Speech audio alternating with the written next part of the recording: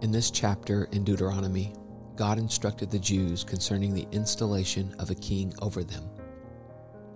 We see here there are two things that he specified: his election and his religion.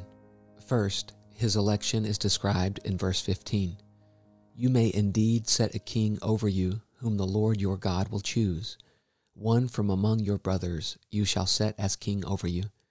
You may not put a foreigner over you, who is not your brother. There is a good reason that God should choose the king, since by him kings reign. Proverbs 8:15. Second, his religion is described in verse 18. And when he sits on the throne of his kingdom, he shall write for himself in a book a copy of this law, approved by the Levitical priests. This is an excellent beginning of a king's reign. The first thing he did after he sat upon the throne was to copy out the word of God in a book. Further, this text that he wrote out by hand shall be with him, and he shall read in it all the days of his life, that he may learn to fear the Lord, his God, by keeping all the words of this law and these statutes and doing them. It shall be with him. The book of the law shall be his daily companion. Indeed, the Bible is the best support of any government, and he shall read in it. It is not below the majesty of a king to carefully examine the Scriptures. In them are found wisdom and truth. Proverbs 8:6 says, Hear, for I will speak noble things, and from my lips will come what is right. In the Septuagint, it is translated as grave things. In the Hebrew, princely things. These are the things fit for God to speak and a king to read. The king, however, was not to only read the book of the law at his first installment into his kingdom, but he shall read in it all the days of his life. He must not stop reading until he has stopped reigning. And the reasons why he must be well acquainted with the law of God are found in the following. 1. That he may learn to fear the Lord his God. Reading of the word is the best means to usher in the fear of the Lord. 2. That he may keep all the words of this law and these statutes and do them. 3. That he may continue long in his kingdom. Let us now carefully examine the words, He shall read in it all the days of his life. The Holy Scripture is a great treasure sent to us from God. We must read it diligently.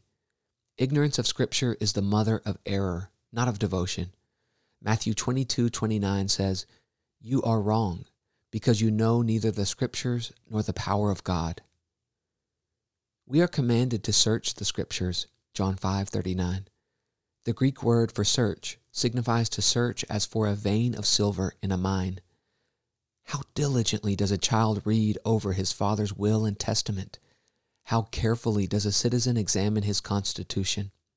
With similar diligence and care should we read God's Word, which is our foundational document for heaven.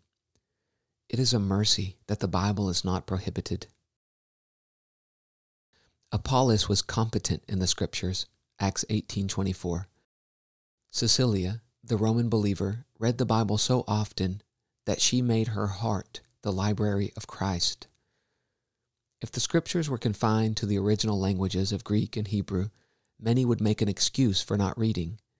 But when the word of the Spirit is unsheathed, and the word is made plain to us by being translated into our dialect, what should hinder us from a diligent search into these holy mysteries? Adam was forbidden from tasting the tree of knowledge on pain of death, Genesis 2:17. But there is no danger of touching this tree of Holy Scripture. In fact, if we do not eat of this tree of knowledge, we shall surely die. What will become of those who are strangers to the Scriptures? Hosea 8:12 says, I have written to him the great things of my law, but they were counted as a strange thing. Many lay aside the Scriptures as rusty armor. They who slight the word written slight God himself, whose stamp it bears. To slight the king's edict is an affront and an offense to the king himself. They who reject and vilify the Scriptures are in a state of condemnation. Proverbs 13:13 says, "Whoever despises the word brings destruction on himself." It is not enough, however, to read the Word of God, but it should be our endeavor to get some spiritual profit from it, that our souls may be nourished and strengthened in the words of faith. Why else was the Scripture written but that it might profit us?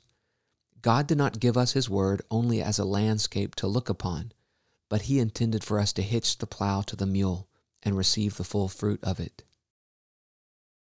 It is a sad thing not to profit from the Word, to be like the body that is riddled with disease that does not thrive.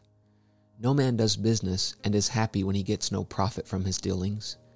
The grand question I am to speak to is this: how may we read the Scriptures with the most spiritual profit? In answering this question, I shall lay down several rules or directions about the reading of Scripture.